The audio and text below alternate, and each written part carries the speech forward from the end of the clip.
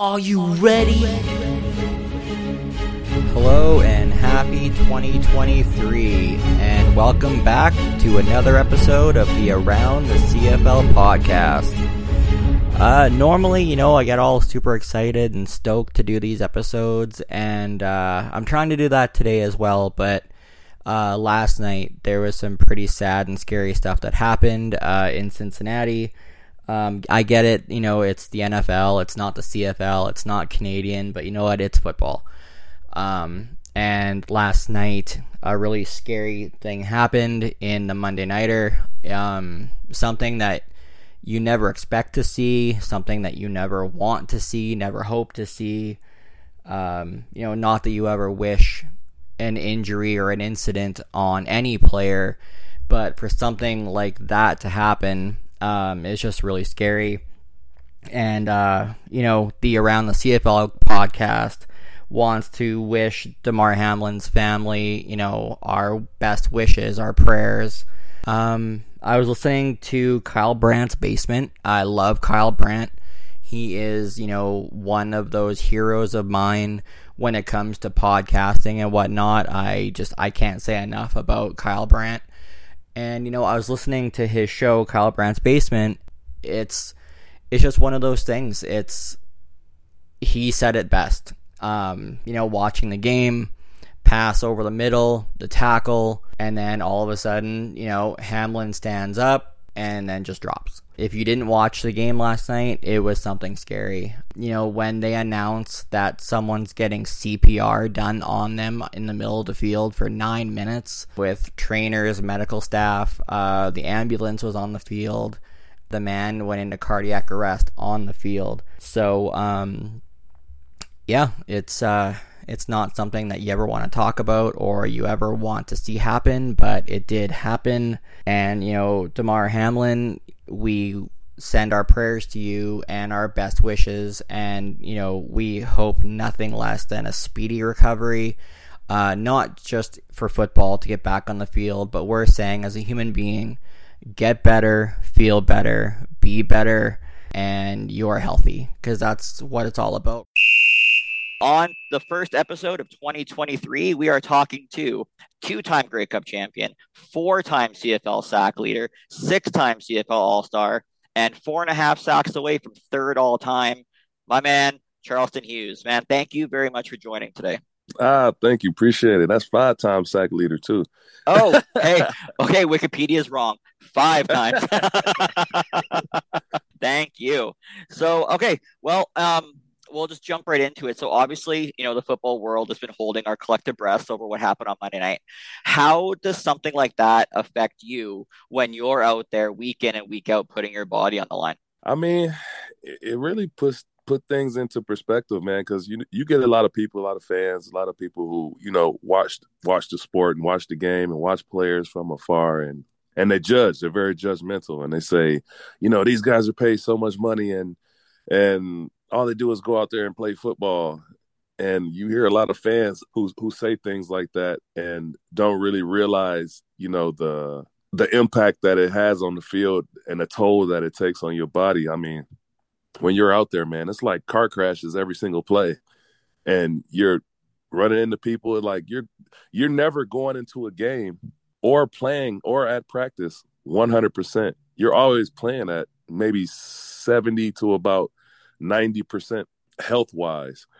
And with that being said, I mean, ultimately when plays like that happen that are really, really critical and serious to your health, where it can be career-ending type injuries, now, all those people who do say that, you guys are going out there and making all this money and you make more. I done heard before that you make more than a doctor.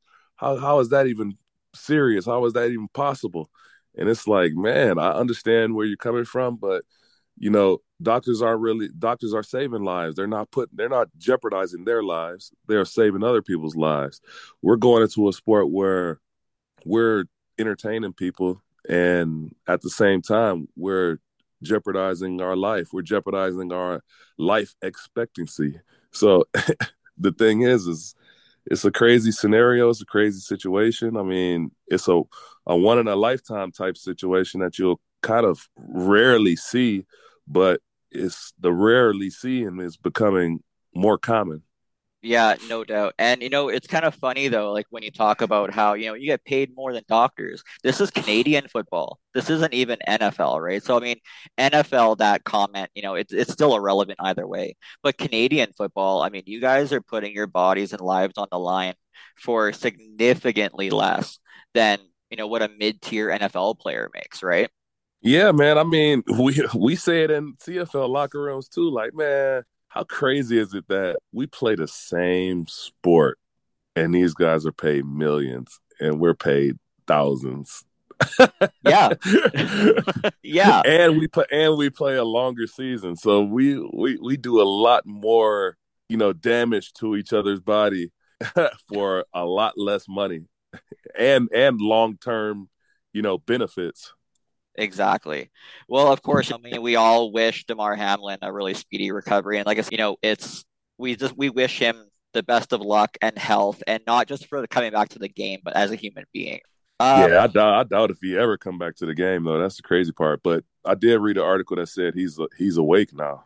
so yeah, like I said, as a human being, we wish him like health and getting back to somewhat normalcy. So okay, I mentioned in the intro 4.5 sacks away from third all time, but let's go back to the origin story. How did it all happen with you breaking into the CFL?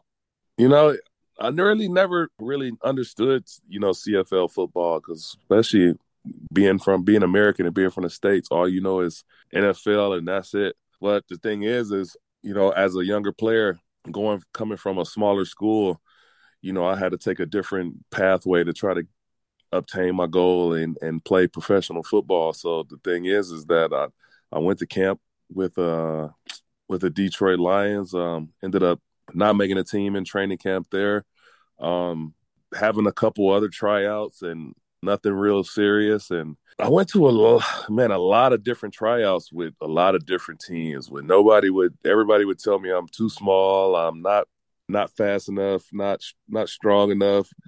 I'm undersized for my position, like all kind of crazy stuff, which is funny because nowadays I am the right size for the position. But but the thing is that, back in those days, they like big linebackers, 6'5", 6'4" plus, 265-pound linebackers, LeVar Harrington, Jeremiah Trotter type linebacker, AJ Hawk. Those guys can't even touch the field right now because they're practically D tackles at that point. But the thing is how I got into the CFL. It was basically through managing my own career. Really, I started my career off, with an agent. I didn't feel like the agent was doing what I thought was right. Um, so I kind of fired my agent and took matters into my own hands because I was going to school to be a sports agent. So I took matters into my own hands and, developed a list of teams I wanted to play for and, potential routes I could take to make it to the NFL. And the CFL was one of those potential teams. At the time, I was playing in our indoor football league as a defensive end. Never really played defensive line before that. I was always like a strong safety linebacker type guy. So the thing is that I ended up meeting a guy named John Murphy, and he ended up giving me an opportunity and hit me with an ultimatum of a lifetime and told me, "Hey, you come to this team and make this team, and we'll make it happen for you." And he held his promise and held his end of the bargain, and I never looked back after that. Oh, wow. That's awesome. You mentioned, education, that you were going to school to be a sports agent. How important is it in any league? It doesn't matter like what league, what country, whatever. How important is education to a football player? It's one of those things that's overlooked, really, because a lot of those guys that go to school strictly for football do what they can to maintain grades to stay eligible and then end up not graduating and going back later on after football, after retirement, or if things don't work out for football, and then end up, taking classes and graduating and getting your degree after the fact. But the thing is that, man, football is only a stepping stone for me. And that's how I always viewed it. That's how I always looked at it. I never looked at it as a career, a job. I never looked at it as something that was extremely long term for me. Although I played 14 years, I still never, 100% relied on football to be, you know, my ticket. So the only thing I ever done was, rely on education, continue to, build my business portfolio at the same time while I'm playing football. And when my time does come and it's all said and done and I'm done playing football, it's an easy transition for me. So education is one of those things where if it's there and the league is willing to pay for it, or if it's there, you need to finish school, you need to do it while you're Exactly. while you're playing. Yeah. It's I always look at all the the players in college, and then they declare for draft. Man, Yeah, it's tough, man, because especially at that rate, if you're like a player that's pretty much projected to go, I would say top 20, top 25. I would just say first round. If you're projected to go first round, most likely those guys are going to leave and declare for the NFL, which it's a lot of money that you're putting on the line that you're going to turn away from to maintain and stay in school and potentially jeopardize your health. So you can go back in the next year and try to go for your degree, but you're still going to be playing football. You're still going to be putting years on your body. You might get injured, so you got to try to stay healthy and try to perform at a high level, which is a very difficult thing to do. You're going to lack in one position or the other. So when they do declare, I mean, if you're a first round guy, heck yeah, go after the money. I wouldn't tell nobody not to do that, but go after the money, man. Support your family, take care of your family. But I would tell a guy, hey, while you're doing it, take online classes and finish school. Like you're gonna have time on your hands to perform on the field, do football, and you're gonna have enough time to finish school. so we saw Dalton Jones this year. Rookie of the year, went to the Grey Cup. For you, you went to the Grey Cup in your first year as well. What was it like for you in that rookie season, Grey Cup week leading up to the game? It was wild, man, because I never won a championship before. So that was like I've tied for a championship in university, but never individually won a championship before until my first year professionally. And it was an amazing feeling. I mean, I enjoyed the festivities. I mean, my approach is a lot different from other people's approach because you got to do what's best for you and work what works best for me. What works best for me is, enjoying my time while I'm playing football. And the thing is that we're there on a business trip. We're there to win a championship. So the thing is to win that championship, you got to have your focus in the right place, and your focus is football. But on your leisure time, you should enjoy the festivities of a championship and being there, and all the festivals and things of that nature, especially when you got family coming in town that are visiting you to see you play in this championship game. So it's an awesome experience, man. And I was in Montreal at the time, so it was my first time being in Montreal, really. Well, not my first time, but first time experiencing, the city of Montreal and seeing that, the city does speak French, and it's no joke. And the things that you always hear about and read about, now you're seeing them firsthand, and it was a pretty awesome experience, man. I mean, I learned a couple French words out of that. That's awesome. Yeah, Uh, good and bad. so yeah, so the festivities were awesome. You had never won a championship before. So winning that Grey Cup, what was that feeling like once the game was over and that Grey Cup was in your hands? I mean, it was like mission accomplished, man. It was like, man, we came out as a very, very young team, young football team, a bunch of young players. And we were all very, very talented young players at that. So it wasn't like we're just rolled out with a bunch of guys who were first year players who just didn't deserve to be on the field. We rolled out to every single into the season with a bunch of young players who gelled together very well, who played football together very well. I mean, some of those guys from my team, I talk to on an everyday basis still to this day. So, and that was 14 years ago. So the thing is that the memories that we generated at that time were so special that it'll last a lifetime for us. So you did 10 seasons, two Grey Cups. What was it like playing for the Stampeders and living in the city of Calgary? I love living in the city of Calgary, man. The city, embraced me like no other. At the height of my career, and I feel like I'm still at the height of my career, really. But at the height of my career, when we were going on our, I guess, legacy type run for the Calgary Stampeders, I mean, we were great, man, and the city was fun to be in. The city was very impacted by, the football team, and it even got so impacted that the Calgary Flames bought the team. So, so it was one of those situations like we created something with that team that is really unheard of over the years, and turned it into a full on franchise that fans loved and fans backed. And the thing is that I enjoyed it. I enjoyed the city. I love the city. I still visit the city, from time to time. It was my first experience to the mountains and Banff, and my first, time in another country away from home, really, and then ended up calling that place home after a while. So the thing is that I love the city of Calgary. The city of Calgary embraced me. I mean, I've built a legacy there and continue to build upon that legacy now. You go to games in Calgary and you still see your red jerseys on fans all over the stadium. Even today, you still see them. Yeah, you did. You definitely left an impact on the franchise for sure. After that, it was off to Saskatchewan, and you joined the Rough Riders.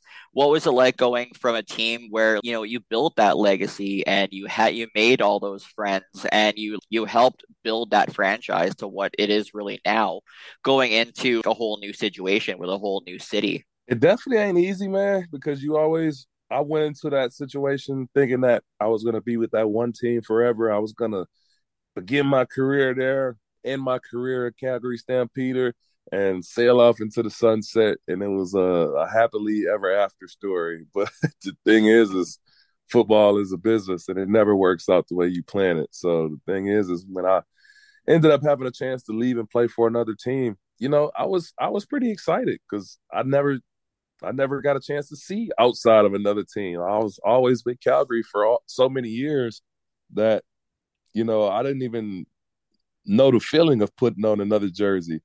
But when I did get the opportunity to put on another jersey, it was Saskatchewan. It was one of those situations like I kind of always had a thing for the fans of Saskatchewan anyways, because the fans are so dedicated to the team. The stadium is always so packed. The fans are always so loud. Every time I played there, from the outside looking in and then putting on the jersey, and now those same fans are screaming for me. I mean, it's awesome. They're crazy. I haven't been to a game in Saskatchewan yet, but I've been to games in other cities against Saskatchewan, and those fans are loyal. They travel. No matter what jersey you put on, you're dominant on the field. You had one of your best seasons in 2019 as a rider. Yeah, I mean, just because I'm more of a fan-driven kind of player, anyways.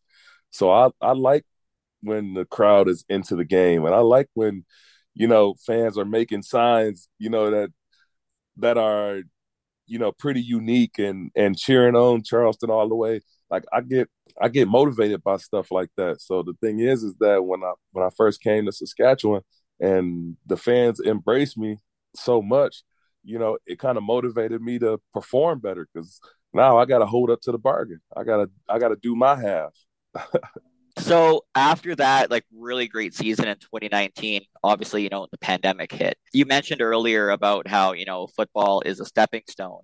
So what was it like going through that canceled COVID season?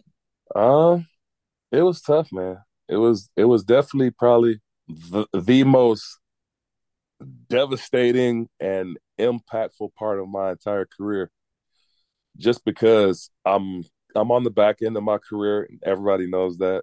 When it comes down to it, I don't have and I want to break the sack record. So that's the thing. I don't have a lot of time to waste. I mean, Yeah. so when COVID kicked in, it don't matter if I don't have a lot of time to waste. It wasted time for me. So, so yeah. So when it came down to that, man, it was one of those situations where, man, I just missed the whole season for no reason. And if I wanted to break this sack record and, climb the ladder of one of the greatest pass rushers of all time, none of those guys back in the day had to deal with no crazy stuff like this. No, no. I mean, for instance, they got half sacks back in the day. I don't. If I got half sacks now, that record would have been broken a long time ago. Yeah, man. So it was a crazy situation, man. I mean, you had to make the best out of it. It really put you back into a situation where, all right, I've always prepared mentally for, life after football and continuously build on my business portfolio, my resume. And, I've always worked and, applied myself in different, fields to figure out what I like outside of football. And the thing is COVID sat me down and put me in a mind state where now I can really think and put some of this stuff I've been thinking about to use. I can start generating ideas. I started taking classes. I went and got certified in project management. I started doing things that, I felt like I needed to do to, continue to benefit me, and not just be so hung up on not having a football season when football always ain't guaranteed anyways, right? So it hit a reset button for everybody to let you know that you probably need to get your stuff together or your, excuse my language, your shit together, Yeah, because yep. it ain't guaranteed. So COVID lets you know that, every year ain't guaranteed. You got to take advantage of every opportunity you get, to better yourself as a human being, to, improve upon your skills outside of football. And then again, it circled back to that education piece, like you said earlier, right? You were able to go back and it. I think it made a lot of players realize how the importance of also education and like, okay, well, what else besides football? And then you were off to Toronto. What was it like heading out to Toronto and playing for an East Division team for the first time? Um, definitely another impactful moment. I mean, it was another chance for me to go play East and kind of be closer to home. Yeah, playing for Toronto, it wasn't the most pleasant opportunity that I had, playing for a team like that. Like I wasn't the happiest guy there, but as far as the players go, the team goes, I enjoyed the players. I enjoyed my teammates. I enjoyed the situation that I was put into. To a certain extent, it just didn't work out really when I was there. Wasn't a gel, wasn't a perfect match. Like one of those things that you gotta kind of. I never really weighed the options of is I thought I was so sweet of a football player that I can play for any defensive coordinator. Don't matter who he is, just line me up and just line me up and play me, and I'll get the job done. Which now I kind of got impacted by that, where I played for somebody who really didn't know what to do with me, really didn't know how to use me, really didn't let me be me. So it was one of those situations where now it just wasn't a good match, it wasn't a good fit, and I didn't really see that. I really didn't care about it. Really, I just was after one thing and one thing only. How important is that for a coach to let a player like let me be me? Where is that sweet spot, I guess, where the coach wants a certain design, but you got to let the player do what they do that they, like you were brought in originally to do something. So how important is that kind of happy medium, I guess? It is some happy medium in there, but I think the signs of a great coach is although you have your scheme and you have exactly what you want to do in your vision, what it really boils down to is you have to have the players to do that. You have to have the players that fit your scheme to do that. And if you don't have the players to fit your scheme to do that, who has to make an adjustment? You or the player? Yeah. So the signs of a great coach is being able to adjust with the players that I have to put them in the best position possible to win games. And that's point blank period. And I just seen a clip recently of, you know, Kevin Durant and Kyrie with the Nets. Mhm. Coaches drawing up a last second play. Who's going to win the game at the end? Coach draw up the play for Kevin Durant to take the shot. Kevin Durant tell the coach on the spot, I love the play. but I want Kyrie to take the shot. Kyrie, take the shot. Kyrie jumped up out of his seat. Yeah, I'll do it. I can do it. I can get it done. Boom, go out there, win the game. Last minute shot. Now, now you telling me a coach in that position, in that scenario, when your star player tells you that I would rather have this guy take the shot and you agree and say, okay, you take the shot then. That is a sign of a great coach to me because he relied on his players to go out and execute a plan based on how they feel. And also the sign of a great teammate, great leader too, saying, you know what? No, I want you to do it. That's amazing. So, Toronto, you weren't the happiest guy. It wasn't the perfect fit. Then May of 2022, back to Saskatchewan. First of all, how did it happen to kind of get back to Saskatchewan? And then last season, how was it? What was it like? Um, Getting back to Saskatchewan was great, man. It was originally where I wanted to be anyways. It was originally, I mean, I would say if COVID didn't kick in, I would have never left. So it was one of those situations where like, yeah, it was a very impactful scenario that happened that just pushed me in a situation where I had to go somewhere else. And it's no bad blood to me, no bad blood against the Riders in that situation. And you could tell because I ended up going back. So I'm actually happy that they brought me back. And the thing is that I came back, with a plan in mind to, still do what I do best. And I felt like I did that when I was given the opportunity to. Yeah, I was texting you actually during training camp. I remember that. And then all of a sudden, out of nowhere, you're like, off to Saskatchewan. That was awesome to see. I was so happy to see that. So, season's over during the off season. Where is home for you? And what is your off season routine to keep yourself ready to go? Um, yeah, right now my home is Michigan for me. So I'm enjoying being back home, enjoying seeing my kids, family time, all that good stuff. Enjoying the holidays. Really, I just stay active, man. Like I train my daughter in soccer and track and field. So while I train her, I actually do the actual workouts with her. So I'm running 600s, 400s, 200s, 150s, 60s. Like I'm flying 40s. I'm doing all kind of track style workouts with her. And she always look at me every day and like, oh man, you're gonna be 40 this year. And I'm just like, yeah, but I don't feel like it. I feel great. I've never had a major injury before. Coming off of the season that I just came off of and did what I did on the field. And you can hear it from other players saying like, man, you still got it. And I don't know how you're doing it for some reason. And I could just you give kudos, and I tell guys all the time, it's basically my off season, man. When I'm in my off season, I'm training hard, like I'm pushing myself to limits. I'm doing things to keep my body, as flexible, as durable, and I function like a machine, really. So the only way to keep that machine functioning, when it got high miles, is to always change the oil, always Yeah. get tune ups, keep your brakes and your rotors fresh. Like you gotta Yeah. do all you gotta lubricate the brakes and the doors, and you gotta do things to maintain that car. And if my body is my car, the things that I have to do to maintain that and to keep myself at peak performance at all time, I have to do it. So you alluded a couple seconds ago about, your coaching and training your daughter. There's a lot of really good back and forth between you and Derek Dennis on Twitter.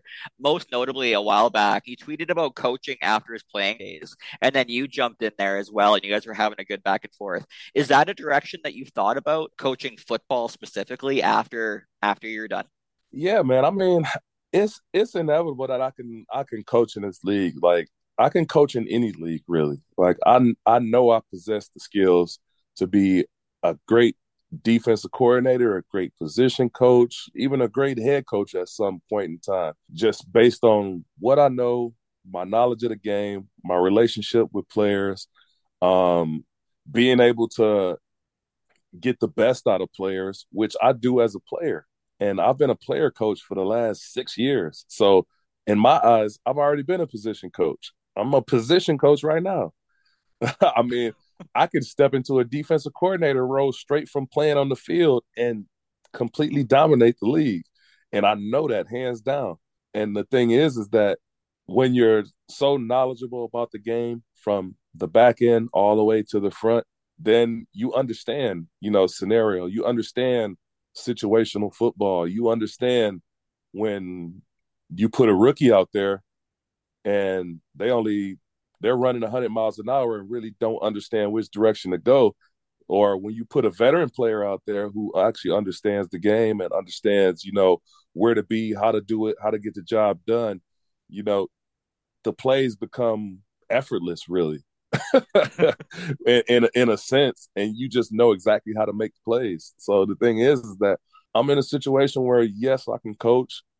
I've been coaching. I've been training guys. I've been, developing young D linemen and linebackers, and putting secondary in positions. I mean, there isn't a guy on Saskatchewan's team from last year that you can't talk to that didn't say I didn't impact them at their position. And there isn't a football player in the league that would really say that they have that kind of impact in the game. We're going into the new season. It's 2023. What's next? Right now I'm just, in a negotiation stage, pending free agent. So hoping I can play one more season. My goal is to play one more season, and really I'm really gonna decide to hang him up after that. Once I get one more this last season in, I'm gonna get what I can get on the field. I'm gonna produce what I can produce. I'm gonna try to rack up maybe 10 plus sacks. I'm gonna say 15 plus sacks because I've been training for 15. So I'm gonna rack up 15 plus sacks and then hang them up after that, man. I think I've done enough where I'm satisfied. And my goal was to play till I make it to a certain level and make it to a certain stage where I want it to be at. And I feel like one more season will put me at that stage and I'm good. So off the field, I mean, you and I have chatted a couple times about a lot of the really great work that you do off the field. But yeah, so what are some of the things that you're involved in? I get involved in a lot, man. I do a lot of work for um Big Brothers, Big Sisters. I do a lot of work for the YWCA. I help a lot of kids, in developing football, their football journey as they go through their, Pop Warner football and high school and preparing for college and university. So I help a lot of kids develop themselves, as they go along, through life. I mentor kids. Um, I'm actually starting a indigenous football team with CJFL. I'm still building on that and raising funds to kind of get that team up and going for 2024. So the thing is that everything's moving in the right direction.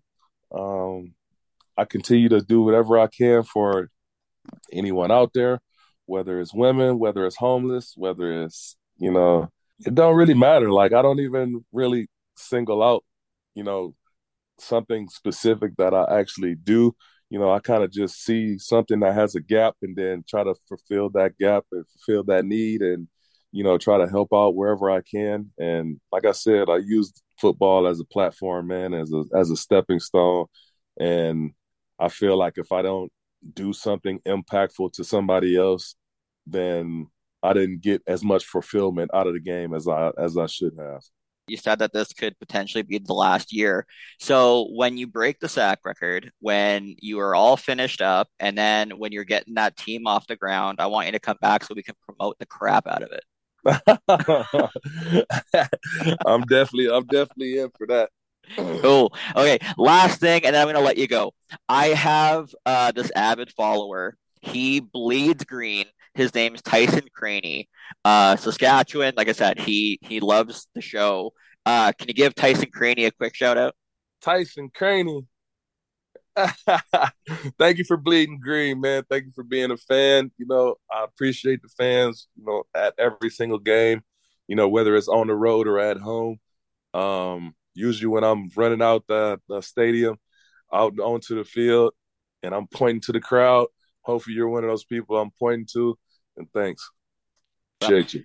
it was a pleasure chatting with you, my man. Thank you very much for coming in this morning and joining me on the show. And I look forward to watching you this year. Thanks. Appreciate it.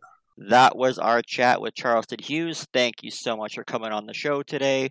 Next week, we will be back with another episode, and we're going to look at the top free agents going into free agent frenzy.